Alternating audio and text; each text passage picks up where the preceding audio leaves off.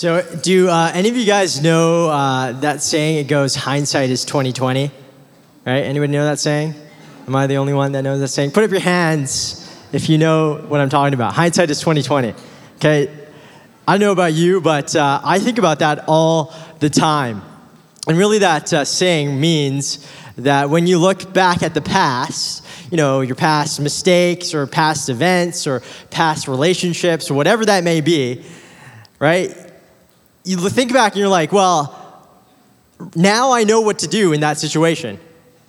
I know what decision I should have made. I know I probably should have gone that way instead of that way. I probably shouldn't have dated that guy. You know, and you think like that because you know now, right? You know how the outcome came about. You know what happened in whatever that situation is. And you just come to this knowledge of what came to pass. And back then, maybe you didn't have the knowledge. Maybe you didn't have the experience. Maybe you didn't have the wisdom to make the right decision. But now you're like, okay, well, now I know. I wish I could go and do that again because I'd probably make a better decision.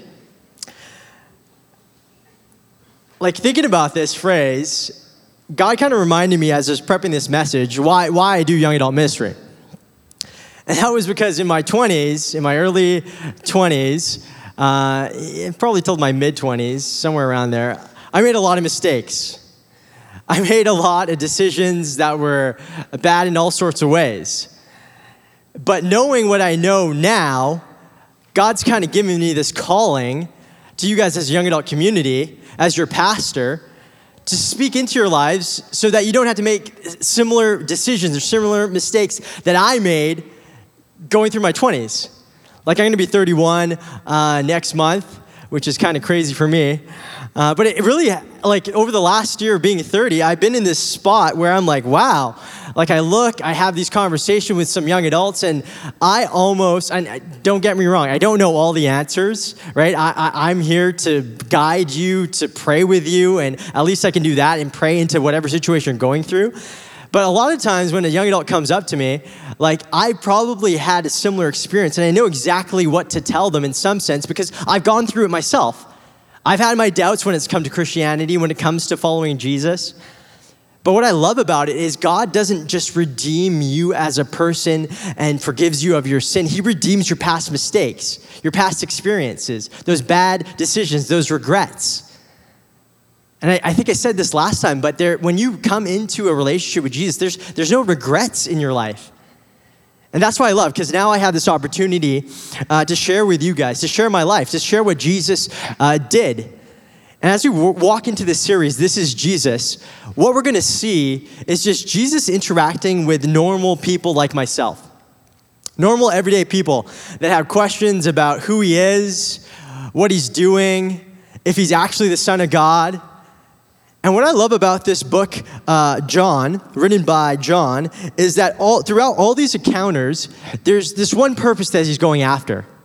As he's communicating, telling you story after story after story. And he wraps it up. He tells you the purpose of the book in chapter 20 of 31. And he says this, so that you may come to believe that Jesus is the Messiah, and that by believing, you may have life in his name.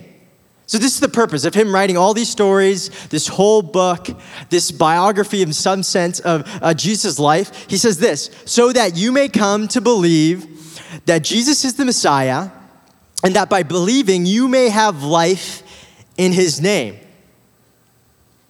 So no matter where you're at, when it comes to following Jesus, if you're an atheist, if you're just exploring Christianity, I'm not sure how any of you or every one of you got here, but whatever your deal is, this book's for you. This book's for me. Because what John wants to do is he wants to tell you about Jesus in a way that you can interact with the story, interact with the text. Because he really believes deep down in his heart that this Jesus is alive. That if you experience him for yourself, you'll come to believe in him. And not only that, he will totally transform your life. He'll totally transform your life in a way where you actually, for the first time, live this life the way it's meant to be lived, the way that it was created to be lived. And so the story that we're going to tackle tonight is found in John 4. And it's this pretty famous story, actually. And you could turn there with me. If you don't have your Bible, that's fine. It's going to be on the screen. And I really want you, as I'm reading this story, you're going to meet this woman right away at the very start of the story. I want you, as we read this story, to put you, this is kind of weird, you in the place of that woman. So pretend that you are the woman in this story. And I tried that for myself as I was reading this story this past week, and it totally changed the way that I was listening and hearing Jesus' words. Because I was listening to them in a way that as if he was speaking them to myself. As if I was there back here in this Jewish culture, and Jesus was speaking these words to me, and it'll hit you in this new way. So I'm going to read the story out for all of us. We're going to pray. I'm going to make some observations. My outline, it's very simple tonight, guys. I got, as I was praying into this, my outline, I got 3 little sayings. I don't even know if they're sayings. They're not even full sentences. They're this. This is what I want to talk to you about tonight. The thirst, the water, and the life. And now, as I even say that, I might not even get to the life because of the time. But the thirst, the water, and the life. So with that, John 4, verse 7. A woman from Samaria came to draw water. Jesus said to her, "Give me a drink." For his disciples had gone away into the city to buy food. So, right here, right off the bat, you need to understand that this is a very interesting situation that Jesus walks into. Okay, first and foremost, if we look back a verse, Jacob's well was there. So Jesus, wearied as he was from his journey, was sitting beside the well, John writes, and it was about the 6th hour. So it's noon, it's midday, it's super hot. Jesus shows up, and all of a sudden he starts talking to the Samaritan woman. And this is her reaction. He says, the Samaritan woman said, "How is it that you, a Jew, ask for a drink for me, a woman of Samaria? For Jews have no dealing with Samaritans." So I need to set this up for you guys so you track with me and you understand what's going on here, okay? Jews and Samaritans, they didn't interact whatsoever, okay?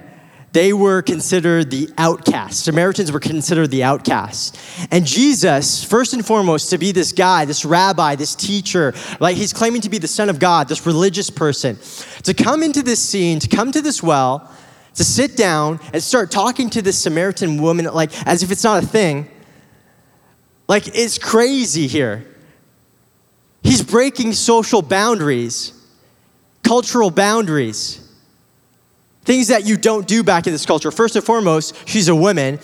And usually in that culture, as a man, it's a very conservative culture. So you're not even caught dead with a woman talking to them by themselves in an isolated place. You just don't do that. It was just like a different culture back then.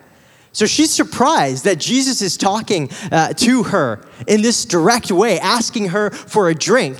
And get that, for a drink. And she's like, "You're asking me for a drink?" Like these Jews, they didn't like Samaritans so much that to take a drink from that same cup that she was about to drink from, or that same bucket that she put into that well to scoop out that water, would in a way make him unclean, if you will. Dirty. You know, I right away, I understood this. I'm a little OCD. And so I don't even like it when my wife drinks from my same cup. Like, straight up, seriously, we're out for dinner, and for some reason, she always needs to drink from my drink, you know? She orders water, I order Coke, whatever it may be. She has to drink from my drink, and even my kids do it. And I don't like it because, like, you know, the germs get in it, and you guys could just really pray for me because I'm going to Haiti next week, and my OCD really comes out when I'm there, and God really works on my heart when I'm there, too. But anyways, like, I get what he's saying here, John. He's, like, just painting this picture that it's unclean for Jesus to take a sip from this bucket, this cup, whatever she has there, to give him water. And so you need to get that. He's breaking social norms. And this is what I love about Jesus, and this is what I love about Christianity, okay? Jesus does things the way that he wants to do things because he's God. You can't tell him what he can and can't do. And that's what Christianity often does. It just blows up human frameworks that say like, no, it can only work this way. Or no, God can't do that. Or God can't reach that person. Oh no, there's no way that God can move on that person's heart because he's just too far from God. You know, they're partying, they're drinking, they're doing whatever. There's no way that they're going to have any interest in God. You got to see this person like that, this Samaritan woman. In this culture, she'd be far gone, and they're like, there's no way that anybody, especially this woman, could have a relationship with Jesus. But Jesus goes after her. This is not an accident. Jesus doesn't stumble onto this well and is like, oh, like, I love how John says he's tired, where it just really speaks to his humanity. Yeah, Jesus was fully God, but sometimes we forget that he is also fully human. And he thirsts.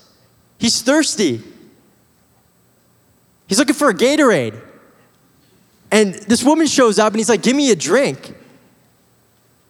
And I love this because it just speaks to the heart of God. Right here. He'll cross social boundaries.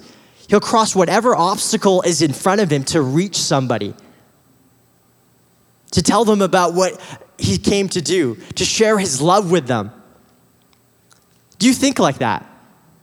If you call yourself a follower of Jesus in this place tonight, do you think like that? Do you go after people like that? Thinking just one moment, one encounter like this in broad daylight, it's going to totally change your life. Sorry, spoiler alert, that's the ending. But anyways, do you think like that? Do you live your life like that? Do you get up in the morning and go like, okay, hey, maybe this person that I'm going to sit next to in the bus, like if I just share the love of God with them, share the gospel, the good news, it could totally change their life. That's a possibility. Anyways, I went off on that for too long. Go back to verse 10. Jesus answered, if you knew the gift of God and who it is that is saying to you, give me a drink, you would have asked him and he would have given you living water. If you knew the gift of God. The woman said to him, sir, you have nothing to draw water with, and the well is deep. Where do you get that living water? Important question. Are you greater than our father Jacob? He gave us the well and drank from it himself, as did his sons and his livestock. Jesus said to her, everyone who drinks of this water will be thirsty again. But whoever drinks of the water that I will give him will never be thirsty again. The water that I will give him will become in him a spring of water welling up to eternal life. The woman said to him, sir, give me this water so that I will not be thirsty or have to come here to draw water. I'm going to pray. I feel like I've already started preaching, but I'm going to pray and we're going to get into this for the next 17 minutes. God, the few words that you gave me, I pray that you would take them and you would multiply them and that you would feed us in this way that it just nourishes our soul. It speaks right into the situation that we're at right now, the struggle that we're in right now, the depression that we're facing right now, the loneliness that we're struggling with right now. I pray that you meet these young adults where they're at. Like this woman, I pray that you would meet them in a real way. That some of them in this room would come to know this gift that you're talking about, this living water. That some of them would drink from that fountain tonight and be refreshed. Because God, I know from experience that this journey is long. It takes perseverance, it takes faith. And like Jesus, it's easy to get weary. It's easy to get tired. It's easy to give up. It's easy to ask the question of what's the point of all of this? But tonight, God, I pray that you would speak hope into those situations. That a piece of the gospel will just be revealed to them in such a fresh way that they would leave this place on fire for you. And those in this room that are lost, God,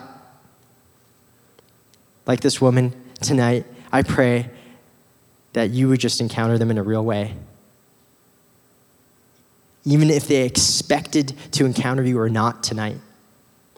Holy Spirit, come Anoint my words, have your way. In Jesus' name, amen. So, reading this story, I know a lot of us in our culture, in Western culture, we haven't really experienced thirst before, right? Like real thirst. Like you're dying if you don't get a drink. There's one time that I feel like I've actually experienced like something close to this, maybe what Jesus is experiencing right here in this story, was back in grade 10. And we went to this camp. It was called Strathcona or something like that. Every grade 10 class went there. I kind of forget if it was part of science class or something like that. I don't know. Anyways, I don't know what was up with this camp, but they like barely fed you. So you're like hungry all the time. You're thirsty all the time. It was the worst. And they took you on this hike. And my wife and me were actually in the same group. I don't know if she remembers this. And we were hiking, and I was so hungry, they gave us like this granola bar. And I remember just like tearing through that granola bar and wondering if there was anything else. And I think I drank all my water at that point, and I was so hungry and I was so thirsty. And finally we made camp. You know, they take you out into the wilderness to teach you how to like tent and camp and all that kind of stuff, because we're all city people, right? And we're doing that. And the guy, this Australian dude, who's our leader, starts making dinner. And he whips out a can of tuna fish. And he starts opening the can of tuna fish, starts preparing like the salad. He gets some of us to like chop the vegetables up and stuff like that. And this is one of those camping trips that whatever you take in, you trek back out. Has anybody been on one of those camping trips before? Right? You take everything out with you. You don't leave a trace of you being there, right? And so with that, he didn't want to pour the tuna fish juice out. You know what I'm talking about? That juice at the bottom of the can? Some of you know where the story is going. I was so thirsty. Yeah, that's right. I put up my hand. I don't think I was the only one. And I drank that tuna fish juice, and at that moment, looking back, you know, hindsight's 2020. I was like, what am I doing? But back then, I still remember that, like, that hit the spot in some weird way. But that's as close as I got to ever being thirsty like this. But right away in this story, what you would notice, if like we're going to skip around a little bit, Jesus is speaking to this woman's thirst, or his thirst that he starts off with. And this whole idea of like, hey, you thirsty? I'm thirsty. But you know, if you drink this water, you're going to get thirsty again. But I got water that if you take a sip, you'll never be thirsty again. Like, this woman's confused. I don't know about you, but at first I was even confused. And the thing about John is there's so many layers to these stories. So if you go back after this and start picking apart this story, you'll probably find other things in there. And what Jesus is doing right now in these verses, I'm going to read them out for you one more time. Jesus said to her, "Everyone who drinks of this water will be thirsty again. But whoever drinks of the water that I will give him will never be thirsty again. The water that I will give him will become in him a spring of water welling up to eternal life." Jesus is speaking to a felt need that everybody in this culture would have understood. Thirst. Back then in this culture, if you had a well, if you had access to water, was the difference between you living and dying, literally. And what Jesus is doing is he's trying to paint a picture to this Samaritan woman. He's trying to get his message across to her in a way that she would understand. And he's speaking of two different realities. He's speaking of the physical reality, and he's also speaking about this spiritual reality. I'm not sure when it comes to that belief where you're at, but that's what I love about our culture, right? For some reason, lots of people, they're not religious, but they're spiritual. We all know that there must be something more to what we see, feel, touch, and hear. There must be something more to this world. And that's what he's speaking to here. He's using a physical metaphor in some sense to speak to a spiritual need. And that is of thirst, of desire. See, I love how Jesus goes about evangelizing to this woman. He doesn't come out and be like, hey, you're a sinner. No, he first speaks to a felt need that we all have, and that's desire. You know, this longing in our soul. We all have it, and we all try to fulfill it in different ways. For some of us in this room, that might be going after a career that makes you a lot of money, or fame or a relationship or getting married or just living out and working till you're 60 so you can retire, buy a house, do all those types of things and just have vacation and go on vacation all the time to Mexico. I don't know. Like some of you, that's your goal. That's the desire that's motivating you. That's what you're living out right now in the here and the now. And that's what Jesus is speaking to in this woman's situation. She has this desire. She doesn't know it yet, but she has this desire. And Jesus is going to pinpoint how she's fulfilling it. And it's in the wrong way. But here's the thing about desire. The desires that we have, the desires that God has put inside of us, they're good things. They're actually supposed to direct us toward him. And that's what Jesus is getting at as he's saying this, that I have water to give you that will quench that thirst, that you'll never be thirsty again. But the problem is we don't understand, some of us don't understand that in order to fulfill that desire, we need to find that fulfillment in Jesus, in this gift that he's giving this woman, that he's talking about. That, hey, if you knew the gift of God that is right in front of you in some sense, and he's talking about himself, he's talking about his grace that has come into this picture as he's reached over this social boundary to come and interact with this woman. But he's talking about this living water, and we're going to get to that in a second. But he's speaking to this thirst that this woman has. And as I was thinking about this idea, I felt like a lot of us in this room that call ourselves Christians, and I want to speak to you for a second, to us for a second. We know this gift. We've experienced this gift. But how easily do we go on to other things to fulfill that desire that we know can only be satisfied in Jesus? I was convicted of this past week, not even opening this book up and listening to this or reading this passage out. And me and Dan Gillis were actually praying into the collective tonight and praying and asking and seeking to see what God wanted to do tonight. And the whole time, I couldn't get off my mind, I needed to get a new computer. I needed to get a replacement computer, I thought. And the whole time I was thinking about what kind of computer I wanted to get, the whole time that we were praying, okay? And at the end of our prayer time, I was like, okay, Dan, I got to confess. I wasn't really praying. I was just thinking about the computer that I wanted to get at the end of today, right? Probably right after that meeting that I had with him. And I love what Dan said to me, and it really ministered to me because I never thought about it in this way. He's like, Ben, I know exactly what to pray for you. He got up, he put his hand on my shoulder, and he was like, Ben, or he's like, God. He doesn't pray to me. He's like, God, thank you for giving Ben this good desire. Desire for new things. God, I pray that you would help Ben just redirect this desire in the right way, the way that you created the desire to function, that he would crave new things when it comes to seeing the kingdom unfold in this land, in the Lower Mainland, in his ministry. And as he was saying those words to me, I was convicted that this desire that I had that should have led me and pointed me to tap into this living water, to tap into Jesus in some sense, in some way, I was following blindly to direct me to preoccupy with my time with things that wouldn't satisfy that desire. How many of us in this room tonight are in a similar situation? Like, I don't know what your thing is that you're thinking about right now as I'm talking. The thing that you're hoping for, the thing that you're going after, the thing that you're expending your energy towards, thinking for a second that if you got that thing, whatever that thing is, if you got that position, if you got that job, if you got that girl, that it would fulfill you in some sense. It would satisfy. Let Jesus' words to you speak into your situation. You'll still be thirsty. Meaning you won't be satisfied. Even if you get that thing.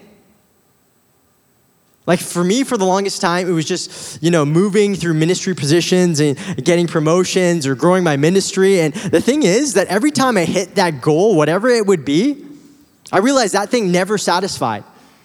Sure, it was a good thing. It was a godly desire in some sense, but I was missing the point. The point of doing ministry, of growing, was sharing the gospel, but growing closer to Jesus as I did that. So as I grew closer to Jesus, that he would be able to shine through me more brightly each and every day. But I missed that point of that. It was about relationship, and that's what Jesus is getting to here. And he moves on, and he keeps talking about her desires and her longing, and he pinpoints it in a second, but she wants this all of a sudden. She gets intrigued so much, she's curious of what this thing is, this water. But here's the thing, she misses the point totally. She's like, God, give me this water. She says, Jesus, sir, give me this water so that I will not be thirsty or have to come here to draw water. And this is what happens to us. A lot of us, when it comes to following Jesus, we miss the point totally. We just want a relationship with God. We just want this living water. We just want this Spirit. That's what he's talking about. The Spirit of God living inside of us, working through us, so that we can use him to fulfill whatever our goal was. Whatever that desire is that you just thought of in this room as I was talking about desires, so that we could go after that thing, so we can be empowered, that we could be strengthened to get that thing. What is she doing? What are we doing? We're just thinking at a physical level.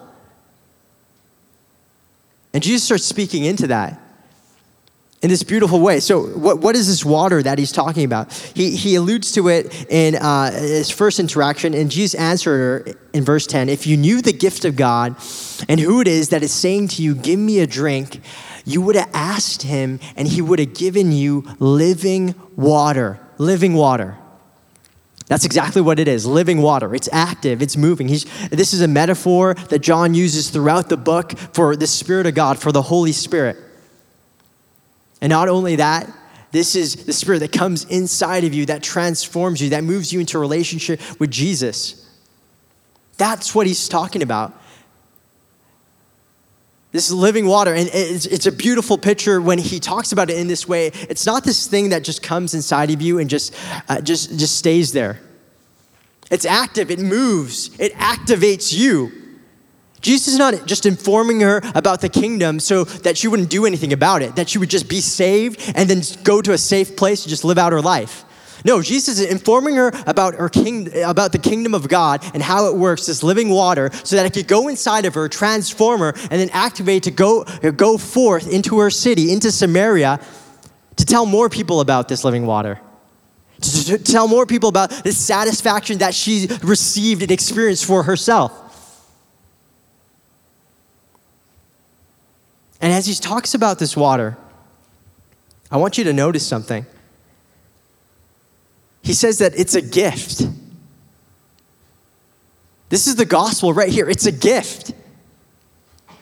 She's like, okay, well, how are you going to get this water? You don't have a bucket. You don't have like a rope. You don't have anything.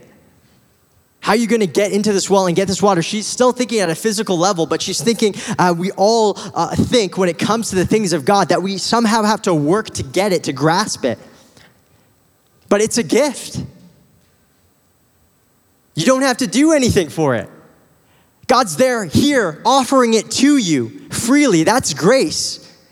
It's given to this woman who's pictured here as an outcast so that you, John wants to get into your head that she totally doesn't deserve it.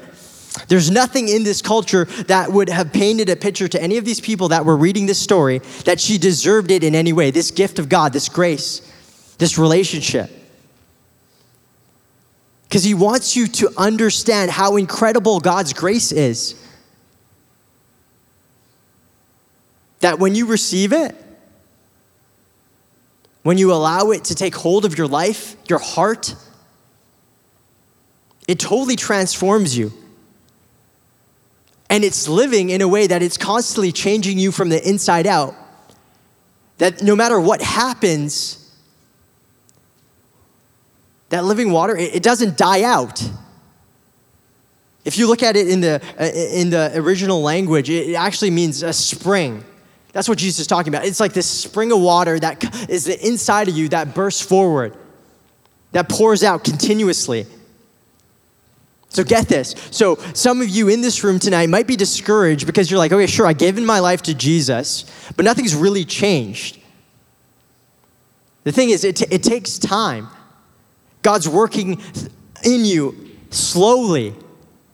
And sure, you might still be struggling with some sins. I'll tell you straight up, when I became a Christian, and when I actually became a Christian for the first time, my life actually didn't look super different right off the bat.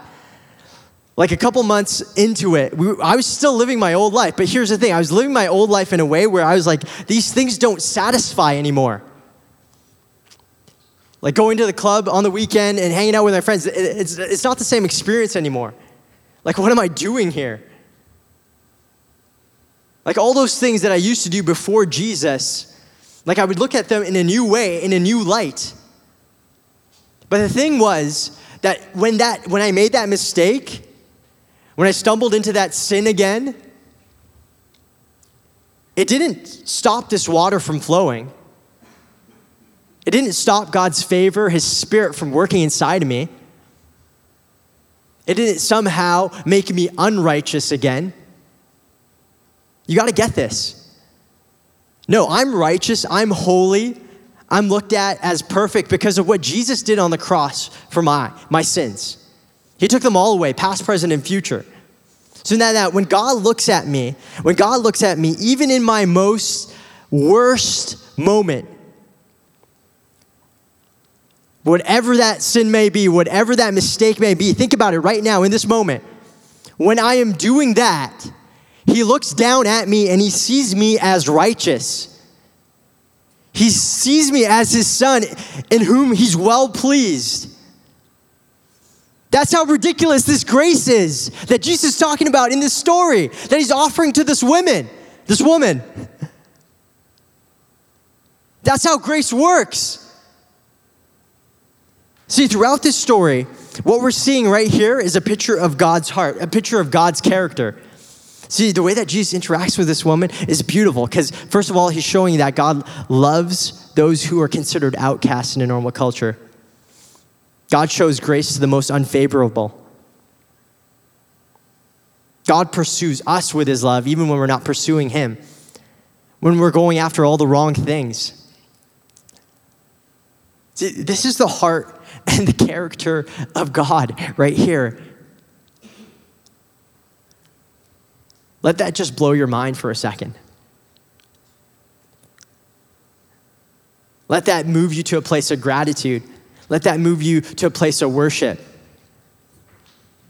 Tonight, for some of you in this room, let that move you to a place where you question what you're going at for satisfaction in this life. See, I'm going to wrap up.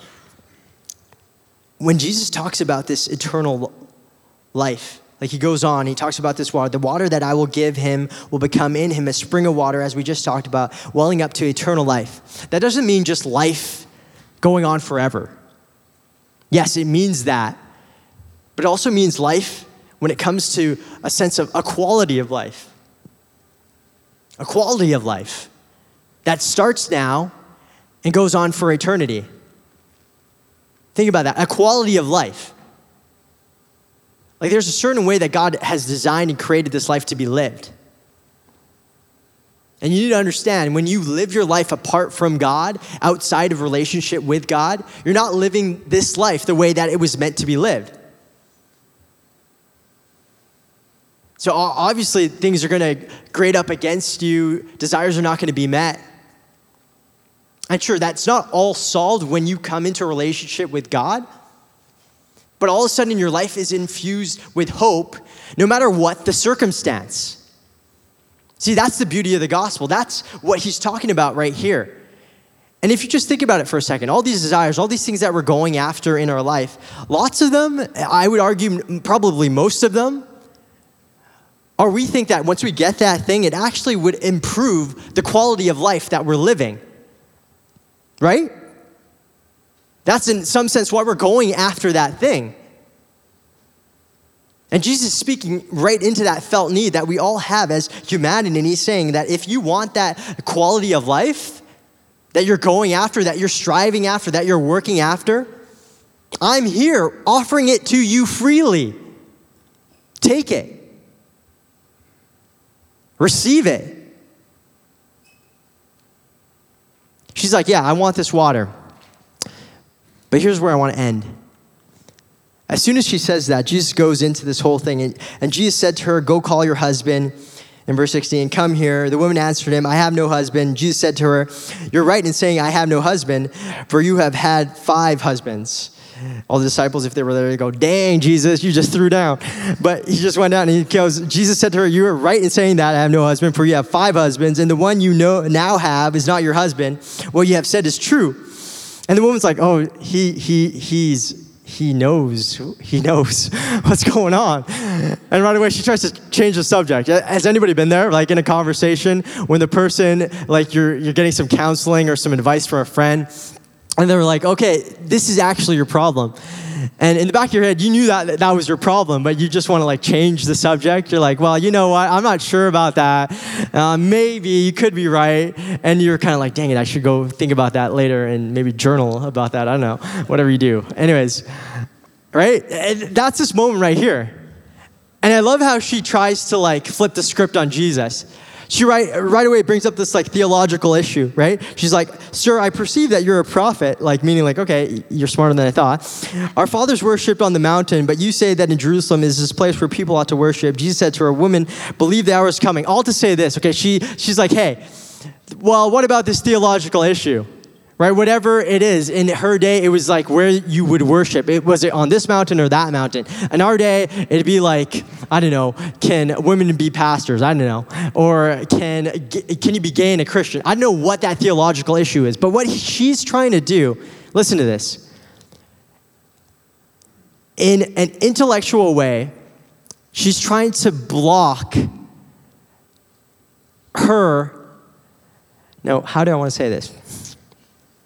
What she wants to do is she's trying to make up an excuse for not getting in to the sin that Jesus just called out, to not dealing with it, to not being like, okay, let me be honest with you for a second, that is something I struggle with. And this is what he was talking to earlier, her desire, right? She had a good desire, it was just pointing in the wrong direction, and that was to be in a relationship. But what she was doing, she was looking for acceptance, she was looking for love, she was looking for all these things, maybe even identity in all the wrong places. And she was just bouncing around from guy to guy to guy to guy. And Jesus shows up knowing that that's what she was struggling with, knowing that that was her desire that she was going after, that was just pointed in the wrong direction. And was like, hey, I could fulfill that desire in a real way. I'm offering you a relationship with me. But she almost missed it. Why? Because she didn't want to deal with her sin. And as I end tonight, I want to encourage you, don't let your sin and you acknowledging it and you repenting of it and you deciding right here, right now, in this place tonight that you're going to strive to kill that sin in your life. Let you miss out on receiving this gift of grace, from entering into this relationship with Jesus. See, because she had this really good understanding at an intellectual level about worship and Jewish culture and all these religious things. But get that doesn't get you into heaven. No, what gets you into heaven, what it gets you into the kingdom of God, a better way to say it, what gets you to a relationship with God, is you acknowledging that you're a sinner, that Jesus had to come and live a perfect life for you in your place, die on the cross for your sins, come back to life, defeating sin in the grave, so that when you repent of your sins and take on what Jesus did for you as a gift of grace, then only can you have a relationship with him.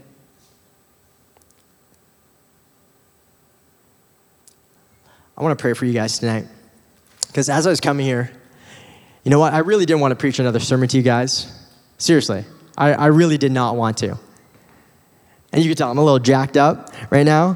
It might be because I drank half a Red Bull. I don't know. But that's because I know a lot of you guys, I was talking to our crew as we were praying, a lot of you, most of you in this room, and if you're exploring Christianity, that's great. I'm glad you're here. I'm really glad. Come and say hi to me. I'd love to talk to you. I'd love to try to answer some of your questions, be it theological or just spiritual in general, whatever. But I know a lot of you show up on Sunday, you show up here at the Collective, and you understand this stuff. But not only has it affected your life, really, in a way that has, like, someone would look at you and be like, you're totally changed. But you're not doing what this woman does a couple verses later, where that she goes into this city, she goes into this town, and she just starts telling everybody about this guy who knew everything about her. Get that? Side note, you're a Christian when Jesus calls out your sin. And he does it in a way not to condemn, but to convict so that you can move past that sin. When Jesus calls out your sin, and you're okay about it, you just go around and tell people about how Jesus saved you from that sin, whatever it may be. For me, some of you guys know my story. It was my addiction to porn that I struggled with for a long time, that Jesus saved me from.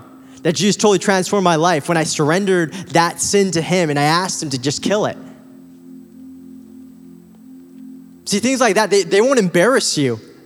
You don't mind talking about it because you just understand how good God is and how powerful he is and what he saved you from, that you absolutely have to tell somebody else so that they can get that into their life, so that they themselves can experience him for themselves.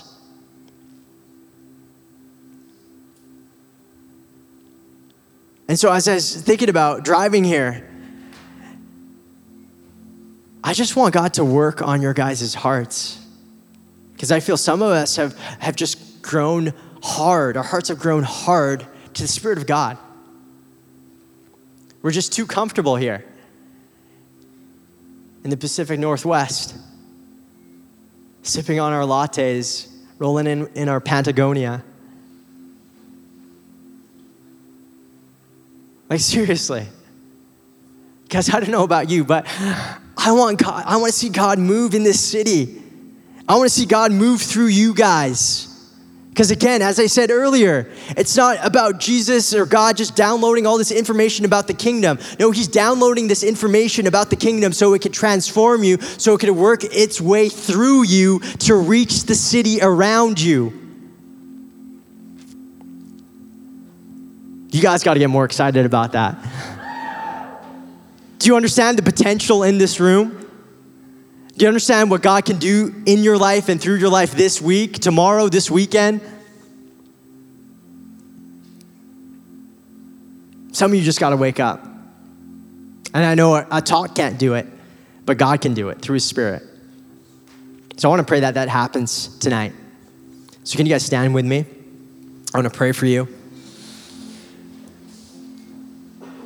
And tonight, as I was praying into this, as I was praying with one of my buddies who lives across the world right now, he gave me this word that's so familiar. And he's like, God wants to move, and God wants to work in this community, but it's going to take a repositioning of hearts tonight. That's what he said. It's going to take total surrender. That means dealing with that nitty-gritty sin that's you've been struggling with for years and years and years. Be it addiction, be it an attitude, be it bitterness, be it resentment, be it unforgiveness. You know what it is. Jesus right now, in the gentle way that he does, he's convicting you of it through his Spirit. But at the same time, he doesn't want you to stay in that place of conviction. He wants to pour his love into your heart through his Spirit so that he can heal that thing, so that he can remove that thing that he already removed when he went to the cross for that sin, for every sin that you're ever going to commit. Jesus knows, just like he knew what this Samaritan woman was dealing with. He knows, so why are you hiding? Why aren't you dealing with it? Why are you still dragging it along in your life? Let go of it tonight. Sure, it's going to be painful, but it's just going to be painful for a moment. God can take that thing, redeem it, and use it to bring other people into his kingdom.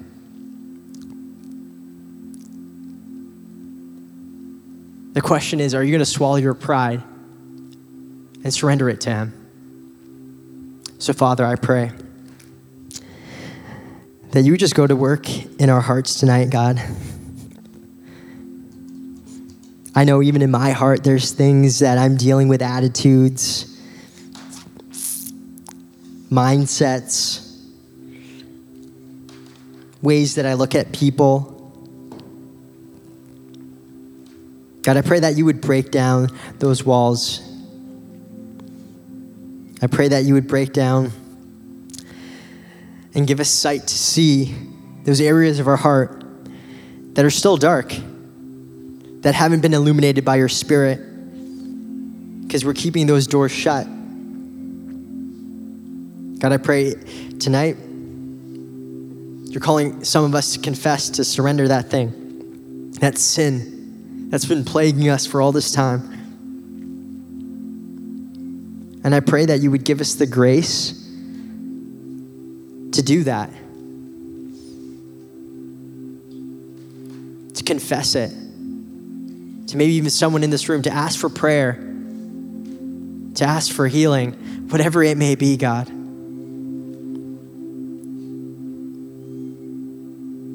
So that we can be changed from the inside out.